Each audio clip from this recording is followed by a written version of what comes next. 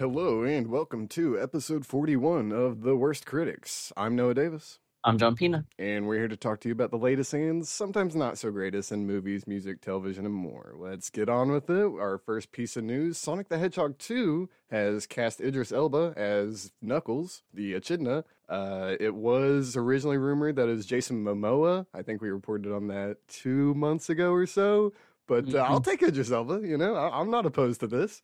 The only reason I'm opposed to it is why the fuck is Idris Elba in like a shitty sequel to a shitty fucking live action of a shitty character? Like, you know what I mean? Like, Knuckles is the coolest of Sonic franchise, but Idris Elba is... Whoa. No one's cooler or edgier than Shadow the Hedgehog, okay? Man has a machine gun and a Harley Davidson. You cannot beat it. Knuckles just bows in comparison.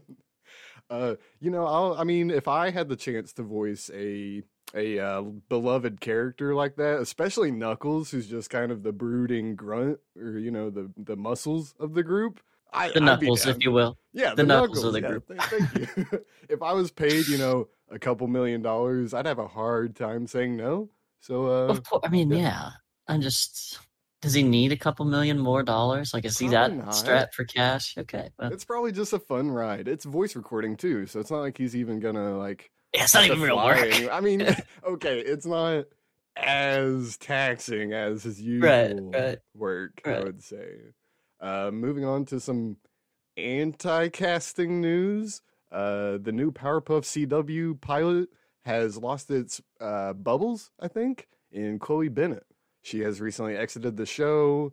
There's no real reason why. She just dropped out due to her own accord, and it seems like that show may never come on TV.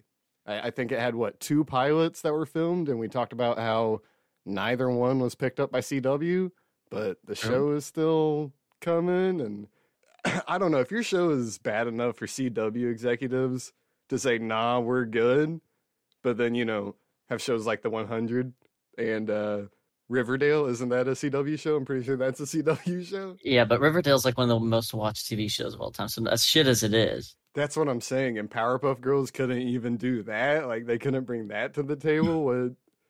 I don't know. That must be just a train wreck, and I can't wait to see it when it finally comes out. Like, I'm definitely going to watch the pilot. Yeah, moving on to Wes Anderson's new movie that we talked about last week. Added Tom Hanks, I believe, has added Margot Robbie to the cast. Not really surprising. I think this is Margot Robbie's first Wes Anderson movie. But I think she was in the Royal Tenenbaums, maybe. Really? Are you sure? I could totally be wrong in that. Let me look it up. Yeah, I need some background info. Maybe not. I swore I saw that somewhere in an article. I mean, she might have been in some recent one. He hasn't done one since Isle of the Dog, right? Or Isle of the Dogs? I'm not sure she's been, on everybody's radar since Wes Anderson's last live action going, or, showing, whatever. But, I guess I'm wrong. I don't know. Yeah, all right. Moving on to casting for Killers of the Flower Moon. Pretty familiar news we've got here this week. John Lithgow has joined the cast, along with who we talked about last week, Brendan Fraser, Jesse Plemons, Leonardo DiCaprio. This is Scorsese's new movie, so adding John Lithgow, whatever, AKA great actor. Trinity Killer, Yeah, hey, I mean, Lord Farquaad, okay. That's how he's really going to be known by. Moving on to some more, John Wick 4 has cast Clancy Brown. We've talked about how this cast has been stacking up pretty well, and I think that movie's just now entering shooting and principal photography, all that. Clancy Brown, I mean, you don't really have to say much. He's recently on Billions, great voice actor. I don't know. He's been in 1,000 things. I think he's on X-Files for. He's got a super recognizable face too. Yeah. His voice and his face, you know exactly who it is. But he's joined John Wick 4 as an undisclosed character, and moving on to Indiana Jones 5, has cast Antonio Banderas in a new role. The role is unknown, but sure. I don't know the last time I saw Antonio Banderas in a movie, really. I don't. Maybe that's just me personally. I'm not seeking out his work per se. Right. But I feel like the last one I can recall off my head is him as Puss in Boots, and also the Zorro movies. Yeah, okay, he's had some after Zorro movies. Those are the two. Spy Kids were after Zorro. Oh shit, he's in Spy Kids. Yeah. Yeah, dude. Him and Robert Rodriguez go way back. He was pretty good in that direct to Netflix movie Automata, or direct to DVD movie that was on Netflix. Whatever. When that line was Right. really blurry, once upon a time. But yeah, I'm excited. Indiana Jones 5, whatever. It can't be worse than Crystal Skull or Crystal. Yeah, I Crystal think it's Skull. called Crystal Skull. Okay. Moving on to some new TV and movie announcements. Spider-Man star Jacob Batalon has been cast in Sci-Fi's Reginald the Vampire, a dramedy based on Johnny B. Trant's Fat Vampire book series. Of course. I don't know much Everybody about knows. Everybody knows Johnny B. yeah, Johnny B's Fat Vampire series. Everybody knows that series. It's a beloved book. Everybody reads Fat Vampire. It's the best. I have no idea what this is actually going to be about. I just thought it was interesting that this guy is actually getting roles outside of Spider-Man, which is cool. I always assume that's not like the greatest feeling when you're just stuck in one role for a big movie and then never branch out into anything else, or you never get that leading role. But here we go. So Sci-Fi's new show. Here's the Hit or one miss. sentence log line. You ready? When Shoot. overweight treadmill salesman Reginald Baskin finally meets a coworker who doesn't make fun of him, it's just his own bad luck that tech guy Maurice turns out to be a 2,000-year-old vampire. Okay. Ah, I guess. awesome. Yeah. Can't wait. Sure, whatever. Sick. I mean, it seems in the same vein of what Sci-Fi has been doing the last few years with their original programming. They had that Resident Alien with Adam Tudyk playing a Nice. alien. Yeah, Nice. yeah. So and then Happy, that one show with Chris Maloney. Mm-hmm. Yeah, The yeah. floating unicorn fairy thing. Yeah, so I mean, it makes sense that Sci-Fi would go this direction for a new show. So Did I you mean, did whatever. you watch the full show of Happy? I watched the first season. I really liked the first season. The 'Cause I think- second season is just a lot to get back into the happy mindset. Yeah, it takes a is. lot. So I have I not think- finished season 2. Yeah, I won't spoil it, but there is a god, and I feel like maybe we talked about it, but maybe not. But God's played by an interesting actor, and that's Okay. also Totally, yeah, yeah. I'm down for that. I mean, I need to watch it sometime since it's not It's getting good. its third season, sadly. no big canceled. Yeah, big cans on Sci-Fi. Like whatever. Moving on. Dude, they get Reginald the Vampire now, though. Come on. Right, can't wait. Marvel is apparently planning on more animated series and movies based upon the Marvel What If series premiere. A lot of people seem to like it and watch it, so more Marvel animation headed this way. I don't know what, but I'm excited because, I mean, why not? I don't see a reason not to be. Okay, John? Okay. I'm not excited because I don't really like animated things that much, and it's Marvel, so double down on me going cool. Yeah, there you go. You keep printing money, Disney. They can't help themselves. Okay. Moving on to a new movie titled based on Stephen Fry's memoir, The Liar. It will be starring Jeff Goldblum and Asa Butterfield as the main characters. It is described as an LGBTQ coming-of-age spy caper. It seems very... Can it be a memoir?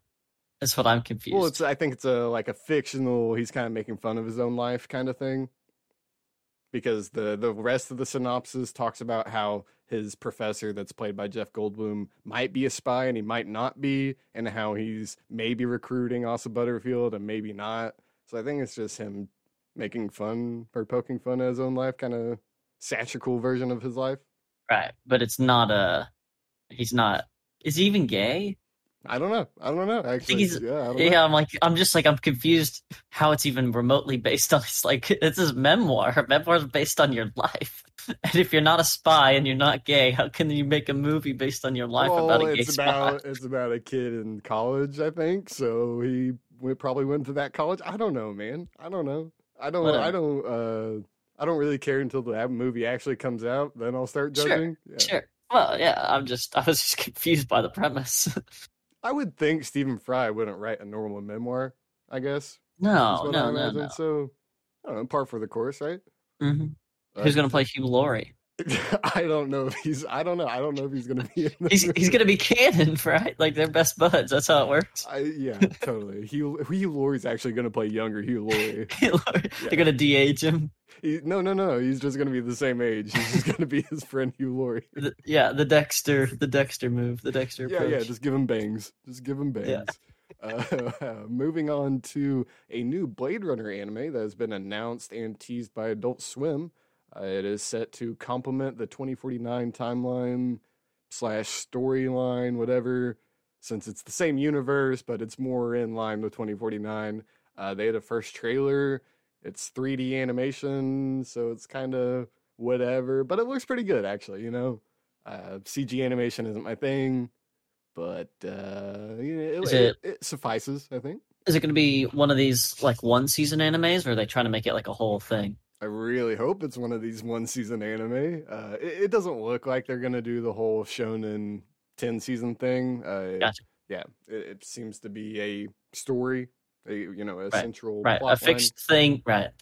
Yeah, that they want to do over a long period of time as opposed to a movie or something. Yeah, with hopefully an ending. So yeah, well, that should come out this year. I mean, the trailer just came out, and it probably had a release date, but I probably just didn't notice it because I was skipping through the trailer. Yeah, HBO Max has inked a deal with Robert Rodriguez for his, whatever he makes, and they get first bids or first dibs.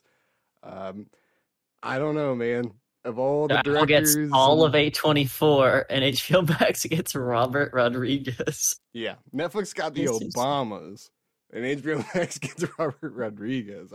Seems good. I don't know, guys. I'm not sure if he's your man for this. I guess his movies still have appeal, but I don't know. I don't want to hate on the man too much because I respect him for being a director and a craftsman of things, but like. Fuck off, kind of. Yeah. But whatever. Moving on to some reboot and sequel news. Rachel Weisz is to star in Amazon's reimagining of David Cronenberg's Dead Ringers. She will be playing twins who are both doctors and trade places whenever, they're in cahoots to do things and carry out whatever they want, switching places. You get it. Yeah, I get it. I don't know. I think it's a TV show. I'm pretty sure it's a TV show. I'm sorry, what? What? I'm pretty sure it's a TV show. This is based on, of course, Cronenberg's Dead Ringers, which is an late 80s movie that I think is a late 80s movie. I think I can firmly say that. But it's actually going to be gender flipped because in the original movie, it was two male gynecologist twins who switch places and, You get it. Rachel Weisz, we just saw her in Black Widow, so I'm always excited to see her in new things, especially as a lead. I don't feel like she gets a lot of time to shine as leads, or enough time to shine as a lead, but hopefully we get that. Not sure when it's supposed to come out, though, so no word on that.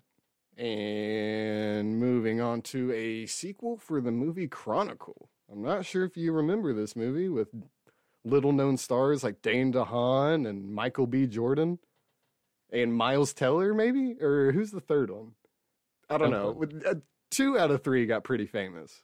So, we're getting a sequel to Chronicle. Is in the works at 20th Century Studios, which, is the ex-Fox Studios, which is now owned by Disney. Oh, wait, is this the superhero thing? Okay, yeah. Yeah, found footage superhero. Yeah. I liked that movie a lot, actually. Yeah, it was a good movie. This one will be a female-led story that picks up a decade after the events of the original film. I assume it's going to be superpowers, but at the same time, I wonder how they're going to incorporate how they got superpowers, because in the first one, it was like this asteroid that gave them superpowers, so are they just going to be like, hey, it's another asteroid? Is it asteroid? Yeah, it was a meteorite that fell. Oh, they like they went and touched it or whatever. Yeah. Walked around and woke up and they had superpowers. Yeah. So I don't know if we're gonna get another meteorite story, but whatever. I'm down for a Chronicle too, I guess. Although at the same time, I hope it's not found footage, because the first one was, and it did it really well. And I really doubt a sequel. Right, that it can be remade that well. Exactly. I really Cloverfield style. Yeah, exactly. Yeah, the sequel to Cloverfield was awesome because it wasn't found footage. It was great.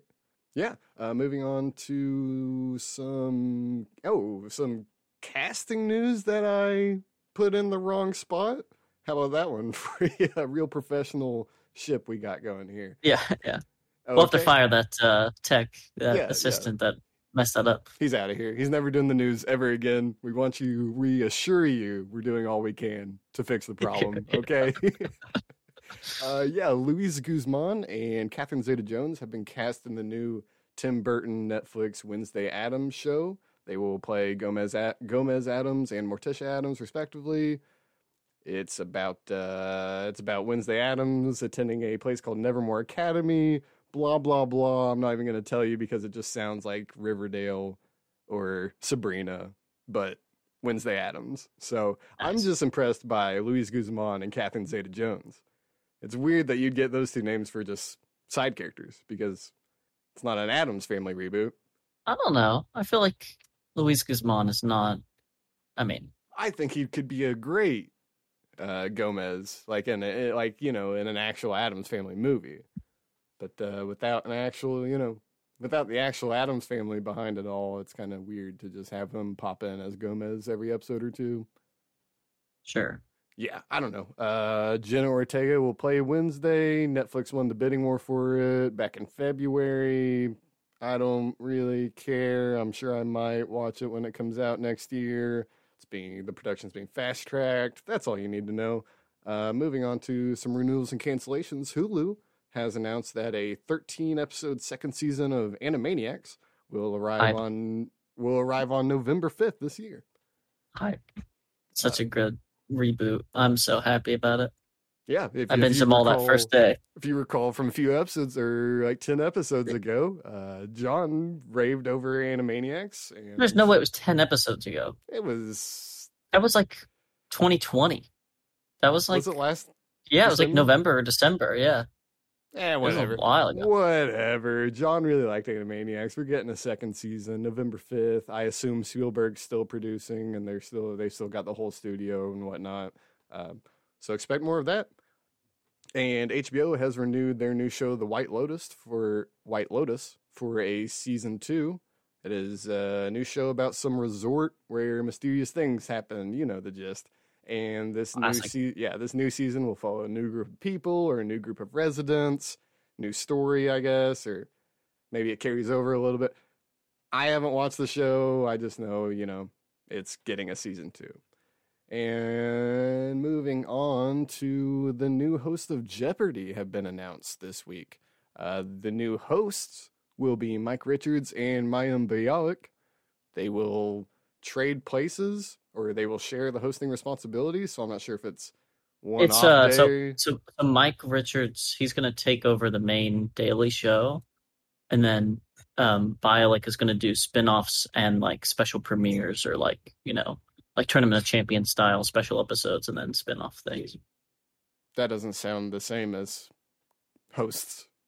You know what I'm saying? Right. No, I agree. But from that's what how I it's going to work. it sounded like they were splitting the hosting duties, but that doesn't No, sound... it's Mike Richards is the host, and then she's getting her own Jeopardy kind of shtick. And then she'll come in and host on special occasions when they need a big name, I guess. That's way less exciting than LeVar Burton. I just want the people who are making Jeopardy to know. I need you. You went with so I'm confused. Like, I don't even know who Mike Richards is. He's just one of the producers of Jeopardy. Well, he's been a producer of game shows for like a decade now. He produced Wheel of Fortune that makes for a him. while.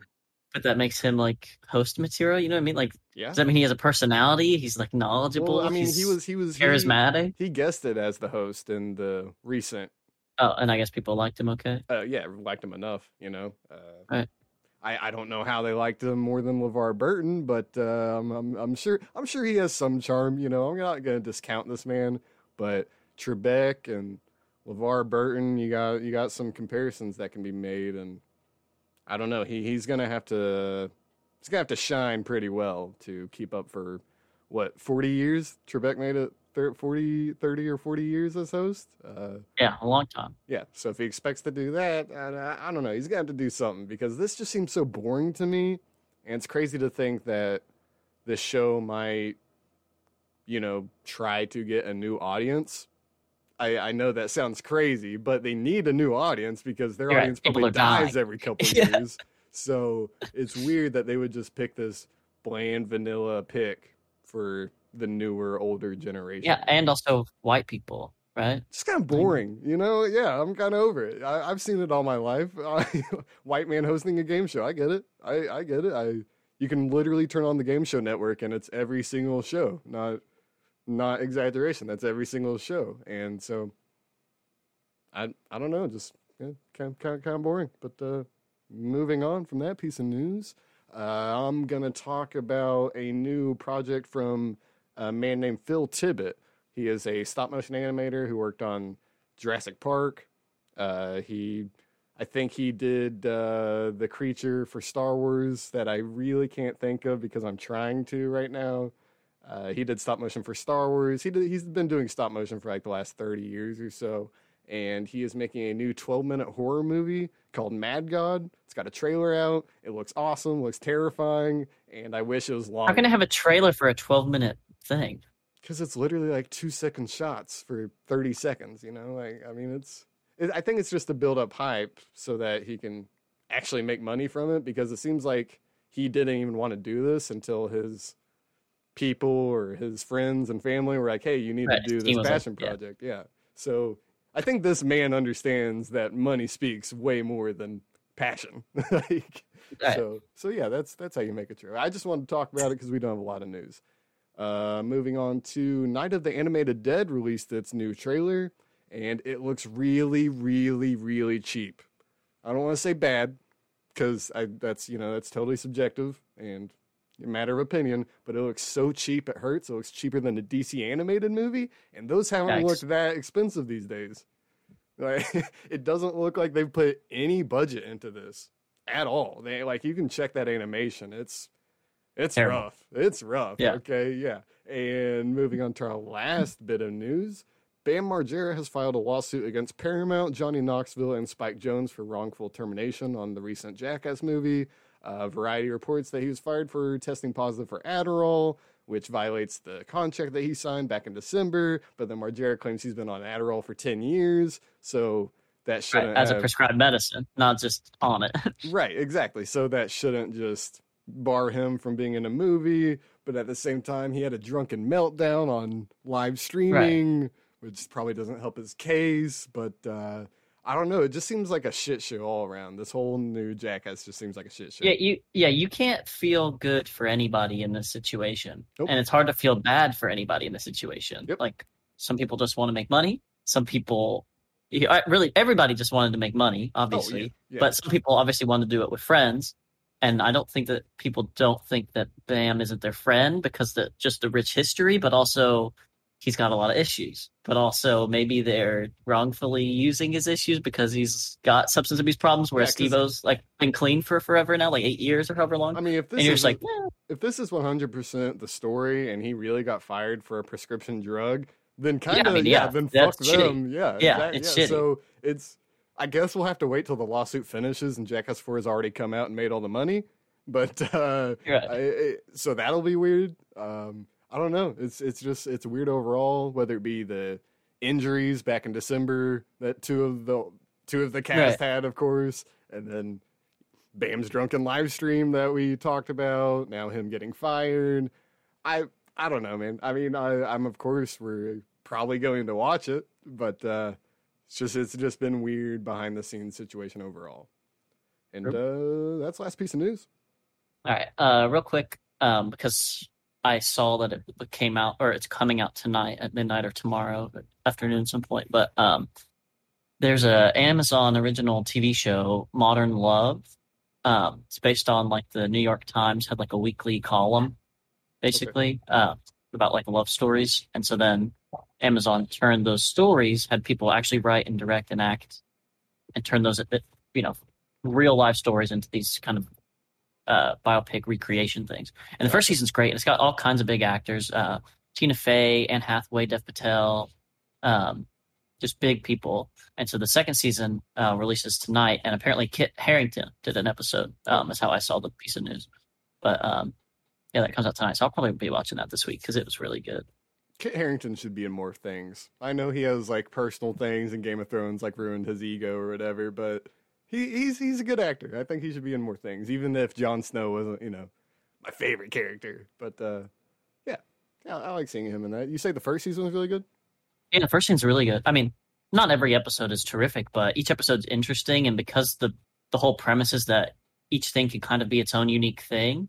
Like each episode has like directors that really take it to wildly different places. Like there's an episode about I think it's the Anne Hathaway one, and she's like a bipolar woman who has traumas and things based on her perception, and basically like she keeps trying to go on dates, but then she'll get like in really depressed moods and like not leave her bed for weeks. Yeah. And so that whole thing is like it's semi-musical when she's like manic, and so she's like super happy, and there's random dance numbers, and obviously like strangers who aren't experiencing the same happy experience she has, like her perception is that. So they like really make it live and vibrant and flamboyant and all these crazy colors and things and costume changes. And then she's depressed, and it's like somber, no light, like she's wearing all gray, like and it's just really interesting things like that. And each episode is completely different. Dev Patel's one's really good as well. Okay. So I mean, it's just anthological show. Yep.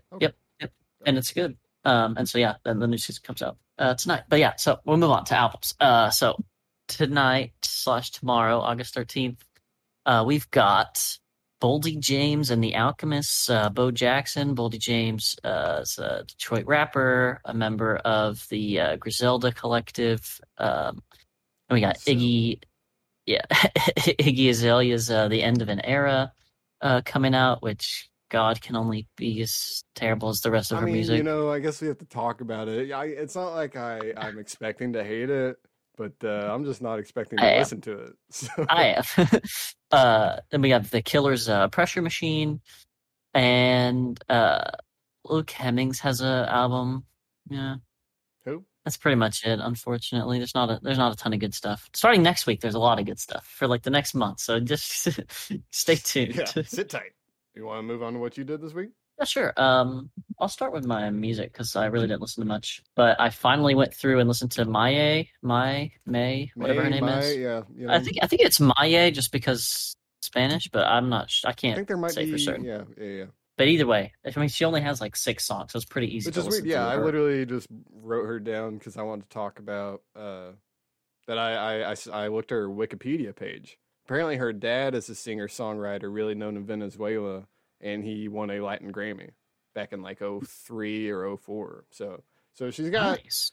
Some talent not from her father, but she's got some talent in the family.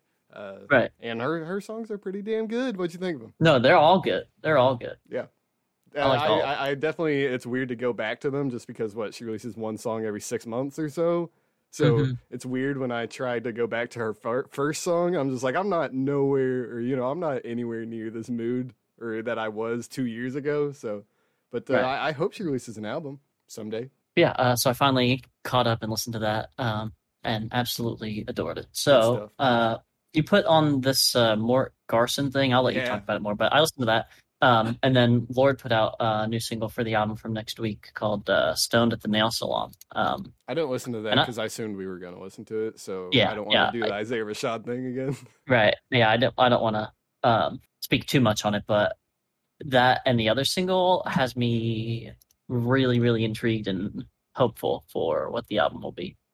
It's good. And again, I'm a Lord fan, so I tend to just like her music no matter what. So then as far as things I watched, I have a lot of catching up to do. I didn't quite finish everything, but I watched a little bit more of that Watch the Sound Mark Ronson thing I was telling you about. Yep. I watched a little bit more of that McCartney 321 on Hulu with Rick Rubin and Paul McCartney. I got like one more episode of Dave to finish the finale I didn't watch yet. Schmigadoon I've just paused completely, and what's it called? Ted Lasso. I'm just waiting. Like I'm just gonna wait till the seasons are done and then do the thing because I can't be asked. Nope. I can't be asked to remember. Like I literally just don't remember. Right. Oh, every Thursday, let me fuck off. No. Well, and so then I told you a couple weeks ago, but Disney's Monsters at Work, the Monsters Inc. spinoff. Yeah. Did that finish up? No, it's not done, but they're doing weekly things. But I've been watching that one weekly. And it's actually still pretty. I mean, obviously it's a kids, animation thing, so get over that. But like, good. Yeah, no, but it's well, I mean, but it's not even like as adult as most of the movies have potential to be. Like, there's really no like subtle adult humor for the most part. It's kind of just like you either like this for it being wholesome family stuff, or you don't. But I've just loved the Monsters universe, Yeah, and so totally. it's really good if you like the Monsters. And the characters look so cool and zany, and the voice acting's always great. The animation's great. So Yeah, their monster design was really cool in that universe. So I'm interested to see all the different ones for sure. Yeah. So I liked it a lot. And I think they're on their 7th episode. So it's worth watching. But then kind of to the big picture stuff. Hold on for a second. We were just talking about weekly releases, and you were just talking about how this show's for kids. And it's like, why the fuck is a kid's show doing weekly releases? What, a 9-year-old is going to be like, oh, Mom, it's Thursday. Come on. Please wait, what's the new Monsters? Okay, moving on. It's to get them used to it, to build up the you can't do that without never cable satisfied.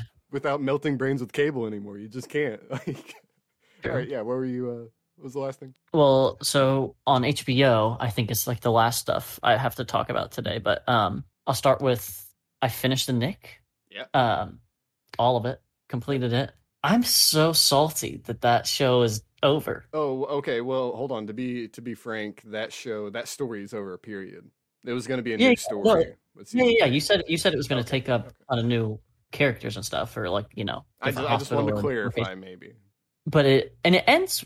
Yeah. I guess resolved enough. Yeah. But what a good show, man! It's like I'm fine that it ended the way it did, but I could totally watch like 4 more seasons of that. Yeah, I literally had a dream the other week because I think you were talking about it, and I had a dream they renewed it for season 3, and I woke up, I was like, wait, that show got canceled 6 years ago, 5 years ago. Right. So yeah, I'm in the exact same boat. That show is fantastic. Acting's fantastic. Everything's fantastic. Directing, writing, costume, all of it. So. And then the last thing is I started, and this is not a weekly release as far as I'm concerned. I think they released all of it up front. I just haven't watched it yet. Called Hacks, an HBO original series.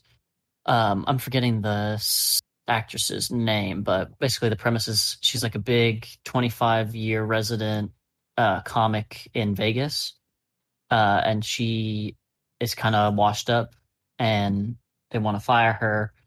So she comes across this younger comic who's like a writer, primarily, not like a stand-up, and they kind of butt heads at first, but they form a partnership to like save her career and create the younger girl's career. But it's an adult comedy, and it takes place in Vegas. And so far, there's not been anything crazy, but it's funny, and it's good. It seemed interesting enough. Like I don't know how it will develop exactly. I only watched like 2 episodes, but they're like half-hour episodes, so it's pretty easy to watch. Cool. Great. But it's interesting enough. I would say give it a shot for the couple episodes, and if the premise sticks, hopefully the next 2 will tell me if I'm actually going to like the show or not. Because I think it's 10-episode season as well, so I've still got a bit to watch to like really catch up. They're still like introducing characters and themes and premises and stuff, but it's good. And she's rich, which is always exciting to watch on TV, like rich people. Sure. Well, like it's not just a gated community. She's got like a fucking soda fountain at her house kind of thing. Hey, that'd be cool. Like butlers in every room, like someone waiting in her bed to like fold her bed the second she gets out of it. Like Richie Rich with the McDonald's in his house. Literally that. Yeah, she's that rich. So yeah, I don't know. It's cool. But yeah, that's it. Pretty. Okay. Yeah, I'll take over. I watched the first episode of Schmigadoon. I know you just talked about it, or you talked about how you didn't watch it. So, right. I guess so. Or I mean, I guess that show's funny. Or I might watch 2 episodes. I don't know. That show's hard to. It's definitely not me. I feel as though the mood to be in is not easily attainable for someone such as myself. For sure. It's funny. The leads were great. Keegan-Michael Key and the one woman from SNL who's like the funniest modern cast member, and I just can't remember her name. Yes. God. Okay, whatever. They're both hilarious, but I don't know. I think you really do have to have an appreciation of musicals to really appreciate this show. But Cecily Strong. What'd you say your name was? Cecily Strong. Cecily? Yeah, Cecily. Cecily. Okay, sure. Yeah, they're great. They're fantastic. And I don't know, the show's whimsical enough that I might watch it sometime. Whatever. Moving on, I watched The Hunt on HBO Max, which is the movie about liberal elites hunting and killing conservative MAGA people in a Hunger Games kind of situation. And it is so much better than I thought it was going to be. I thought it was going to be bad. I thought it was going to be serious. I thought it was going to be unaware of itself. But it is the opposite of all those things. It's, oh man, it's satirical to like, to the T, you know, it balances it well of being self-aware while also just doing this kind of this just zany movie that you're there for the ride. It's a little gory for some reason. I get they're hunting people, but I don't really understand why it had to be gory, because some people might just think that makes it like a horror movie or something, which it's not really. Right. But really, it's just a comedy, and it's pretty fucking funny. That's all I got to say. I would. It only made $2 million. Well, it got pulled from theaters. Remember? No. Because it got pulled from theaters because both sides were confused on which like stance it was taking. But after watching the movie, it's not taking a stance; it's just making fun of everything. And that's I'm actually it kind of annoys me that it got pulled from theaters, because people might have realized that if they went to go watch it, but they decided to just get mad before watching a movie and just watch the trailer and wham. Good movie, good satire, good parody. Moving on to, I watched the Glenn Howerton and Hilary Swank are in it. Yeah. Oh yeah. My lord. Yeah. Emma Roberts. Yep. I'm telling you, just watch the movie. Just like open a couple beers and watch that movie, and it's hilarious. I watched that Woodstock '99, Love, Hate, and something, Love, Peace, and Hate or something. I didn't write the subtitle down, but yeah, that seemed terrifying. Seemed like a crazy experience. Seemed like people did not plan music festivals well, or the people who Love, planned Peace, this and one. Rage. Love, Peace, and Rage. Okay. Yeah, it just seemed like a bad situation overall, and I can't imagine what that lineup and like the atmosphere that lineup brought to the table of just being stranded in a camp with 100,000 other people, or just a bad situation. I'd definitely watch it though. It's very enlightening. And then I watched a documentary called Betrayal at Attica, which is about a prison riot, and 39 people, hostages and prisoners, were just shot to death because white police were mad at the black inmates, and the black inmates wanted rights, and actual representation and like human rights and stuff. Terrible. Yeah, which is so terrible.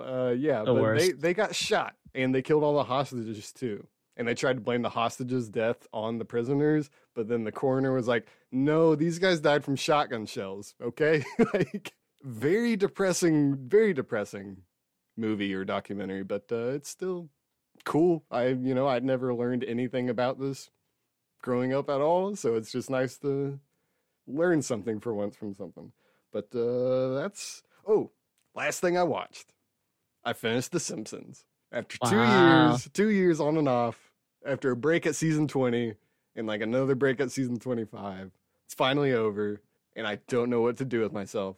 Like, you new man? Have you understood the future? Yeah, man, I can predict everything now. But what's funny is I don't know where to restart, because I'm like, oh, the first season's got like rough animation, and I'm like, well, I want to restart on the first season, but it's like I could restart anywhere, But why do you want to restart? Just like casual restart, just like background TV now. Now that I've watched it all, I can put it on the background, and I don't know where to put it on the background. Just do The Office like every other person on Earth. I don't know. I'm not getting Peacock, and I quit watching The Office years ago. So moving on to my music, I pretty much listened to whatever things I've listened to before, but I put on the playlist Mort Garson's Mother Earth Plantasia, and it is an album that apparently was only given to people who bought houseplants at an LA plant store called Mother Earth, or people who bought mattresses at an LA division of Sears. And that's the only way you got this vinyl record. So this album was literally lost to time until 2019 when someone made it digital and released on CD and Spotify, yada yada. It's fucking awesome, okay? It is literally designed for plants to listen to. The whole album is just meant for you to play for your plants. And these plants must have some really good fucking taste, okay? Because it's awesome music. It's like old school gaming, but you kind of got this weird, 70s detective movie, but then there's kind of kung fu, like 80s kung fu movie background music. It's really awesome. Okay, I can't say that enough. I discovered a few months ago, but I listened to it again now, and it's just as good. So yeah, put that on for your plants because they deserve it. Okay. They deserve it. And yeah, no, that's all I did. Move on to the reviews. Yeah. Is there a place you want to start? No, I'm okay. I think I can talk about both these things. Let's do the movie first then. Okay. Save album for a second, but so yeah, we reviewed the new Nicolas Cage, Michael Sarnoski Pig movie. What else does Michael Sarnoski do? I forgot to research that. Could you do that real quick? I'll see what the interns can find for us here. Yeah, kill some dead air, talking to myself. Looks like Olympia TV show. He did 5 episodes. Friday Night Legacy TV show. He did 3 episodes. The movies? He did a short called... Oh, okay, every director does shorts. You don't have to... Well, no, I'm just looking. Directed by just TV shows, shorts. Weird. He's got some writing credits on basically all the same things, producing credits, and editor credits on all the same things. So yeah, Pigs, I guess, his debut movie. Okay, for sure. I'll say I love movies about food in general, especially movies that are well done about food. And I really wasn't sure what the premise was at all. I knew it was about a pig, and I knew it was about Nick Cage, but I didn't know that even it was a truffle pig. I didn't know that it was like an investigative journey or like a kidnapping story, really. I had no clue what the premise was. And it actually was surprisingly interesting and captivating and well shot, well acted. Well shot, like I think, is such an understatement for this movie. It's weird how well shot everything was, because I enjoyed pretty much everything about this movie, but just the cinematography and just the direction, I don't know, man. It seemed like every single camera shot had some sort of purpose or like was representing something, even if it was just him filling up that truck with gas. I don't know. Right. It felt like every single shot was telling me something about the story, and that's crazy. And this seems like it very much is a like a director's movie as opposed to a writer's movie. Oh yeah. Because I can imagine that screenplay is like 45 pages. Yeah. You know? And boring, and for reference, right, and for reference, it's usually about like a page is a minute of screen time. So for an 1.5-hour movie to have 45 pages is like a really short ass script, but I just like there was a lot of no dialogue, just like intense, especially like in the first like 25 minutes. It's like him just living his life with a pig, you know? You're just waiting for it. Mm-hmm. And then, he goes to that diner and everything, and all that is pretty much no dialogue until he calls over whatever his name is, Alex Wolff, Nat Wolff, whichever one. I think it's Alex. And yeah, so I don't know. I really enjoyed the movie. I'm not really exactly sure where we should kick it off, but I just think I was so pleasantly surprised by it. Thank God. Because I'll start off by saying it subverted my expectations, because I don't know whose fault it is. You can blame Liam Neeson or Keanu Reeves, but when I hear someone got kidnapped or someone got taken away, I'm expecting revenge, Like, you better go get it or something. And I was fully expecting that from this movie. And the more it just unraveled and the more it kind of, even when it did the whole underground fighting ring, like crazy like that, I was still kind of expecting it. But then it said, oh, he's been running it for restaurants. And I was like, oh, that's kind of weird. But, then it kind of leads on more and more, and you realize this isn't really a revenge story at all, whatsoever. It's more of a sense of discovery, even. Yeah. His character's like this, not roughneck, but like ruffian, like just living off on his own in the woods. Yeah. And just like, it seems like, at least, takes no shit from nobody, like really understands himself. You know what I mean? Like just a very secure person. And the whole time, it seems like a Liam Neeson intaken situation. Like, this dude's about to fucking burn Portland to the ground to find a pig. And I was like, I can go for that. But he took notes from Mandy on how to be cool, but decided not to go Mandy and seek Inferno and raids and destruction, and just went, no, like, and he was, I'm just gonna. And I'll say, to Nick Cage's part. I will say he was really good at conveying what this man was feeling. Did he put Robin, on like a ton of weight I for don't that role? know. He looked massive. I think he's just really tall, and then probably later in life he's put on weight, but he did look massive. I'm not sure if there's some sort of suit involved.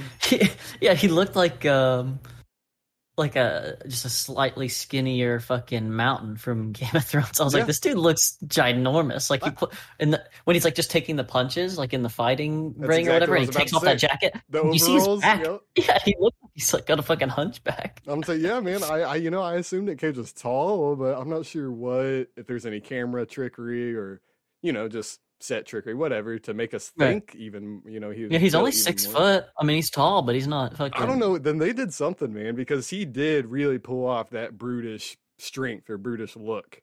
Yeah, and it was the beard. It was like him always, like him having the fucking uncleaned, unkept abrasions on his face the whole movie. I wonder, just like constantly bleeding. I think that's such a credit to the makeup department to keep a consistent scar, because I was looking, man, not intently, but I was looking to see if his scar ever disappeared or if his scar was on the other side of his forehead, because this movie wasn't shot in one day. So they had multiple applications of these scars and how these scars looked throughout the couple days or few days that the story takes place. So they were able to really pull that off. And I think that's really just a credit to the makeup department or the set department, because I don't know, that's really impressive to me, because it doesn't seem like there's any continuity error in that very small aspect. It looked like it got progressively worse, like it should have. Like he had like serious wounds and never did anything about it, and then he was just like he was still bleeding at the restaurant, and I was like, yeah, that sounds right. I don't know, I can man. talk about the flow of this movie. I think this flow is very classic. I would go so far to say I think the flow is very hero or epic, like maybe not not the ideas of grandeur like a hero, or not anything not like Green Knight where it's almost a tale of a hero, but it had that same kind of formula, I guess. No, I would say he was a hero. Like the difference between the Green Knight and this would be that his character has already been established. The Green Knight is like Dev Patel doesn't have a name at all. He's just the son of somebody's, brother. Yeah, it's definitely a journey for sure. Maybe a heroic journey, but it's almost formatted like an epic like that. It's like a hero coming out of retirement, right? Because his name gets him into all these places, but we know as the audience, he's not been these places in 20 years or some crazy shit. Yeah, and just the overall pacing of it, and just how things happen and when they happen, whether it's the intensity of the climax. Because I don't want to say too much about this movie, because I feel like people should go watch this. Oh no, movie. It's definitely worth watching. I don't want to spoil it too much. Yeah, so I'll say the climax, just that intensity that you're waiting for, even though the three people aren't talking. Like the three main characters or the characters at the table aren't talking for 5 minutes straight. I mean, you're just looking and you're waiting for that reaction, and it's weird how it does so well in conveying or adapting that emotion or feeling. And Alex Wolff didn't even take a bite of the food. That's what surprised me the most. I was like waiting for him to take a bite and like see what because the whole thing is like the parents, like he just basically recreated the parents' dinner, right? And I'm just like, wow, like this is clearly so powerful and emotional that this guy can't even eat the damn food. Like, no, it was good. It was good. It was cool. There's just a lot of subtleties that just go into this movie. Whether it's, I was talking about how everything felt, purposeful. All the shots felt purposeful. Like he had a reason behind it.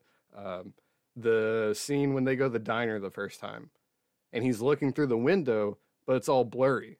I mean, if you look through a diner window, it's not going to be blurry. But because of the camera shot and because of the way they wanted to direct it, they made it so that it felt like Nick Cage almost didn't recognize what was inside the diner, or his character was so far away or detached from it that the blurriness just represented that, I don't know, that general fog he probably has over a restaurant or even public places. And that's just, I don't know. This movie it really subverted everything I thought I was going to like about it, or thought I might get out of it, like really well. As you said, the chef aspect, it almost reminds me of what Food Wars does. It's an anime that Yeah. it makes fun of shonen, right? But it converts it to food.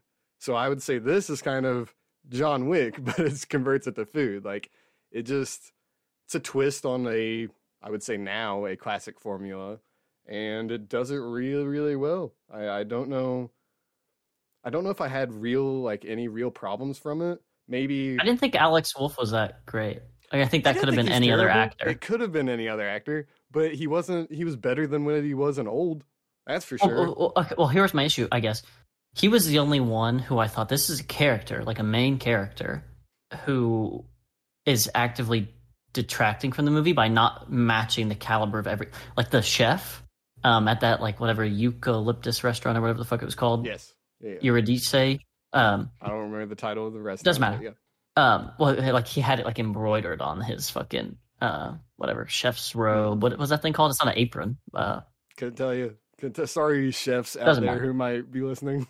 But whatever. It was like embroidered. It doesn't matter. But that guy, he was like, you could like watch his life flash before his eyes in the 30 seconds he was on the fucking movie. You know what I mean? Like, and he was doing that like creepy like laugh smile thing because, you know, fucking Nicolas Cage's character was just like deconstructing his whole world. Yeah. And then deconstructing his life, dude, and the dude like literally deconstruct his dishes. Yeah, fuck? No, it was all there. It was all there. Oh, he made it seem foreign. He made his own life. Wow, that's even that's even crazier. And I was like, there were all these cool dynamics. Like that little moment was actually super profound for what the movie is. A movie about a fucking chasing down a pig. Yeah, and I'm like, and then you have Alex Wolff, who's basically just like his father's cuck. And I'm like, yeah, okay.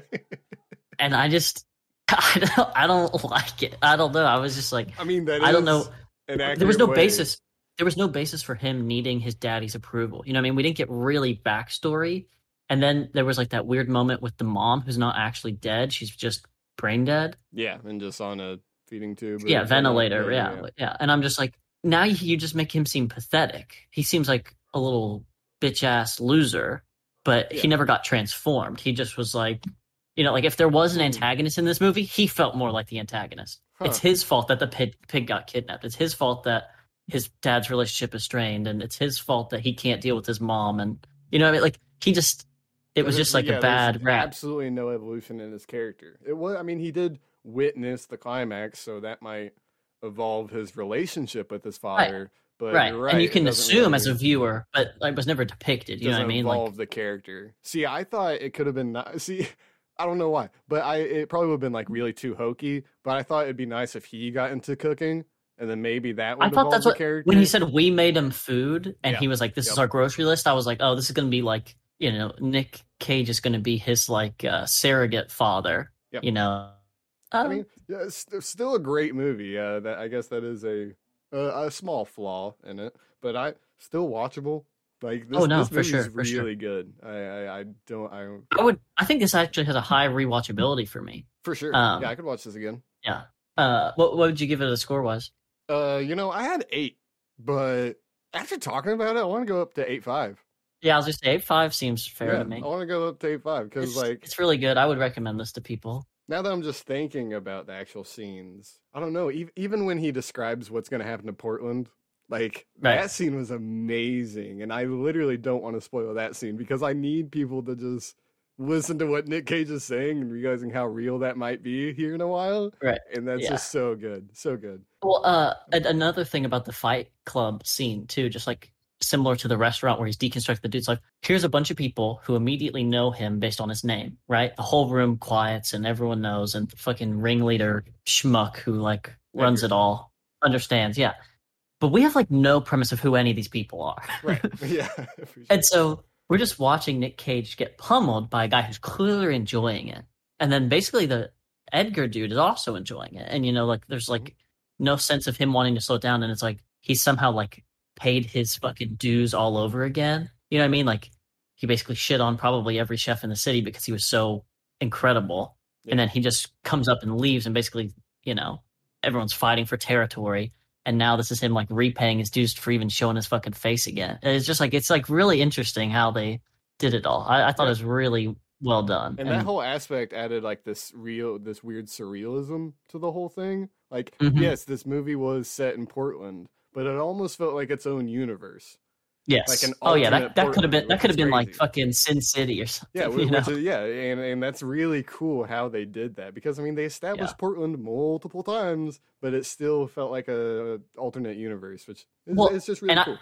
And I've been to Portland twice, and there is literally nothing gritty about Portland. Like I would never ever describe that city as like, you know what I mean, like New York City can have multiple personas, but like it could generally be considered as like a rough, tough, like, you know, like no soft people live in the city. Like right. I don't know that people say that, but like Portland, you can have like a squishy belly and thin skin and you're fine. Yeah. Sure.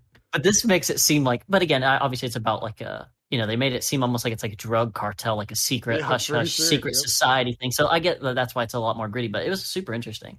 So yeah, A5. Let's move on. Let's go to this what we really learned is fuck Seattle. All right, that's what. Yeah, fuck Seattle. Fuck Seattle. 8.5 though. That sounds great to me. So yeah, then Billie Eilish is happier than ever. I kind of want to start off. Yeah. Yeah, I was say you take the reins. I want to say I was not expecting anything from this. I've never considered myself a Billie Eilish fan.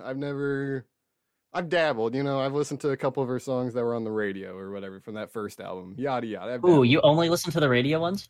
Yeah, well, I mean, I never gave it a second thought. And I got you. After listening to this album, I fully regret that. Like, I am totally in the wrong there. I really enjoyed this album. I'm just gonna get that out of the way first. It was diverse enough that it brought not random things, but different things to the table that I could pick apart, but you know, it's still cohesive enough that it's in the same theme and it's all thematic and nice, right. And it's almost the same story. My whole thought with this was when she was coming out and everyone was blowing her, and then she like won whatever the 20 Grammys that her and her brother won. I was like, and I had not listened to her music at this point. Okay, it was complete judgment of a face that I had never, you know what I mean? Just 100%. Like, here's some little girl who's like fucking this, like, you know, the edgy kid in high school that we all knew. And here she happens to make music with her brother. That's, I'm sure, is probably good. But I'm like, are we just overvaluing like uniqueness in pop for uniqueness' sake? And then of course I finally listened to her and I was like, holy shit, like I get it. Yeah, take it all back. If this is the direction that pop wants to move, like just fucking kill all the other people that are in pop. make this the norm, because oh my god, sign me up. I thought this album was able to be modern when it wanted to be, but also classic, almost just old school. I don't know who. Old solo female singer songwriters like Britney Spears. I mean, no, I'm saying even older. I'm saying like even like way back, like Julie London, or what's her name, that one lady.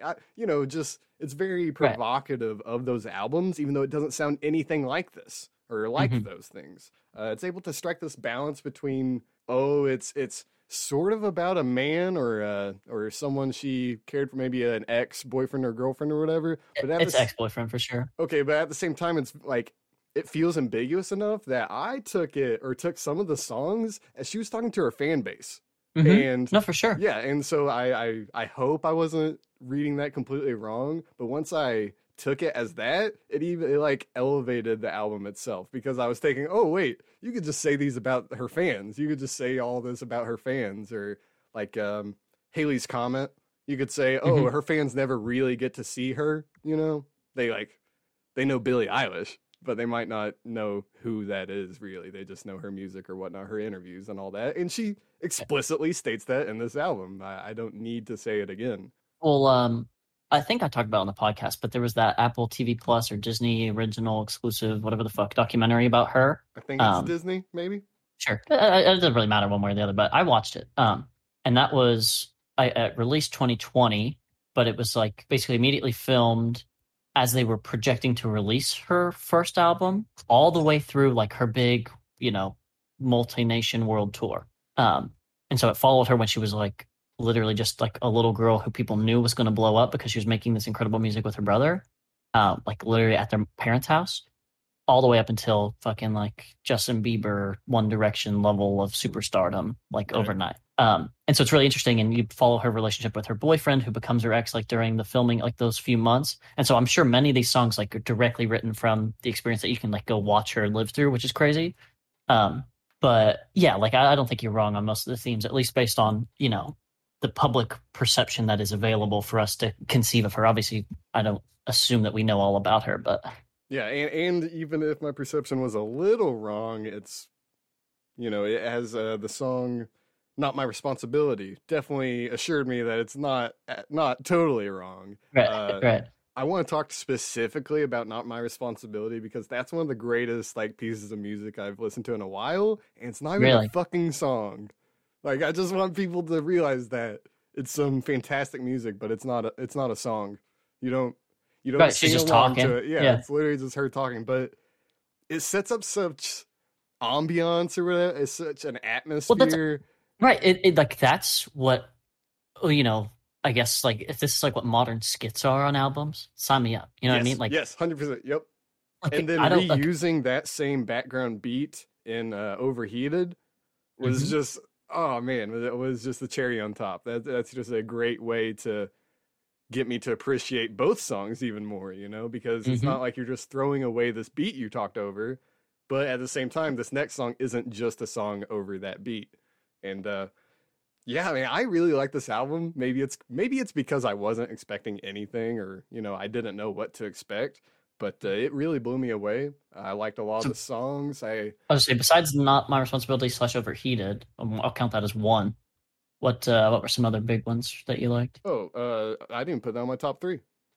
Really? Okay, Yeah, give me yeah. top three. Give me top three. I didn't change my number. Billy Bossa Nova and Oxytocin. And I really liked I didn't change my number in Oxytocin because it's very Trent Reznor, Nine Inch Nails, and it's hilarious to me to think about that someone will listen to these songs and just get that first hard percussion industrial sound from Billie Without Eilish. right, and never have listened to Nine Inch Nails. Yeah, and that's totally fine. That's totally fine. I just think that's fucking hilarious, and I can't Right. wait because I'm sure millions of people who don't listen to Nine Inch Nails are going to listen to Billie Eilish. So Right. it's nice though that she can go into that industrial heavy sounding music, but then at the same time she goes back and makes Goldwing, which is like this angelic hymnal song that has that change up in the second half, but that first half is very almost operatic, very hymnal, like I said. I don't know. She just has a lot of range on this album. One of my favorite things about it was that she released a lot of singles. I think like four singles leading up to this, and only one is actually a song on the album. See, I only And that's listened that's to Therefore I Am. no NDA was a single because I Was it? remember listening to it. Yeah, yeah, yeah, yeah. It was on our playlist Okay, a few weeks ago or a maybe. couple months ago. Okay, because I was thinking of um, she had like that Everything I Wanted. She had that like Ilo Milo. She had a bunch of stuff that I was like, it doesn't matter. But yeah, so either way, I was like, okay, two songs out of 16, quote unquote spoiled, but I still like Therefore I Am. I don't even think it's a bad No, song. therefore And I I am's I had good too. liked it Yep. from the single. But yeah, for me, my top I liked Overheated. I liked Male Fantasy.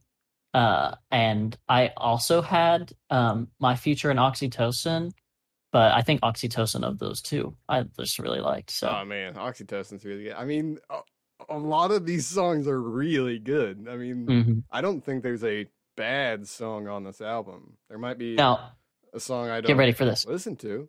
So I still, and obviously you haven't listened to it, so it's hard to say, but this is a good album, and I like love that she's, her and Phineas for the most part were able to keep up how prolific and good, obviously, of artists they are. But you really have to go listen to that first one. That I mean, first one I is like definitely, I it's for this, sure but will. better because I think obviously she just had more to say and more to do, and she had more freedom, I'm sure, and obviously she wrote this over the course of a pandemic where she probably wasn't experiencing a ton of stuff.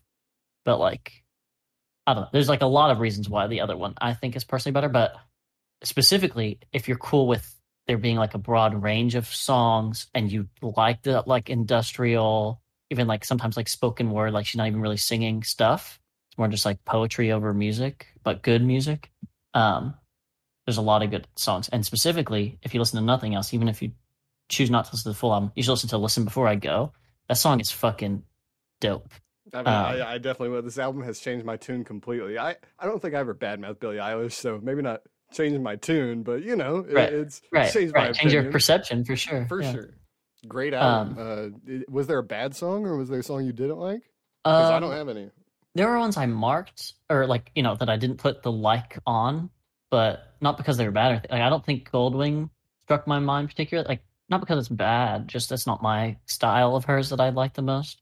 I think Your Power maybe was the other one. Mm-hmm.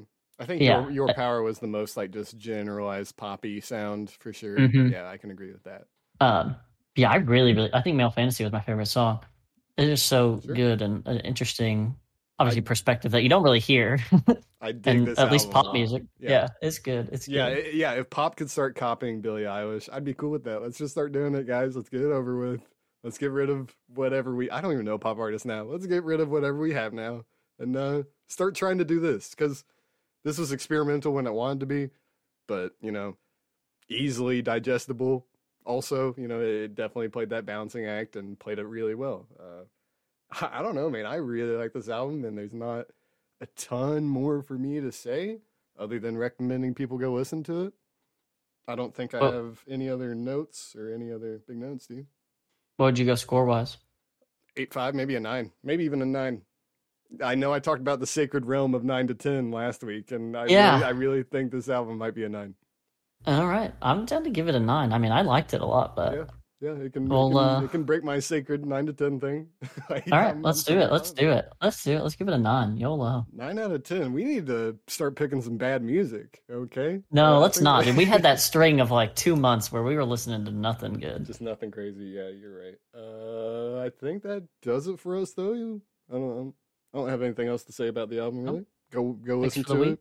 Go listen and watch to both our picks this week, because we're on a roll, I guess, apparently. Yeah. You're welcome for finding good things for you to listen to and watch. And we'll see if we are still on that roll on episode 42, where we'll be watching the new movie Free Guy and listening to The Killers' new album Pressure Machine. Hopefully it actually comes out on like certain Drake albums and certain Kanye albums. Everything we've wanted to listen to. We will see you on episode 42 of The Worst Critics. As always, I'm Noah Davis. I'm John Pino. And we're out of here.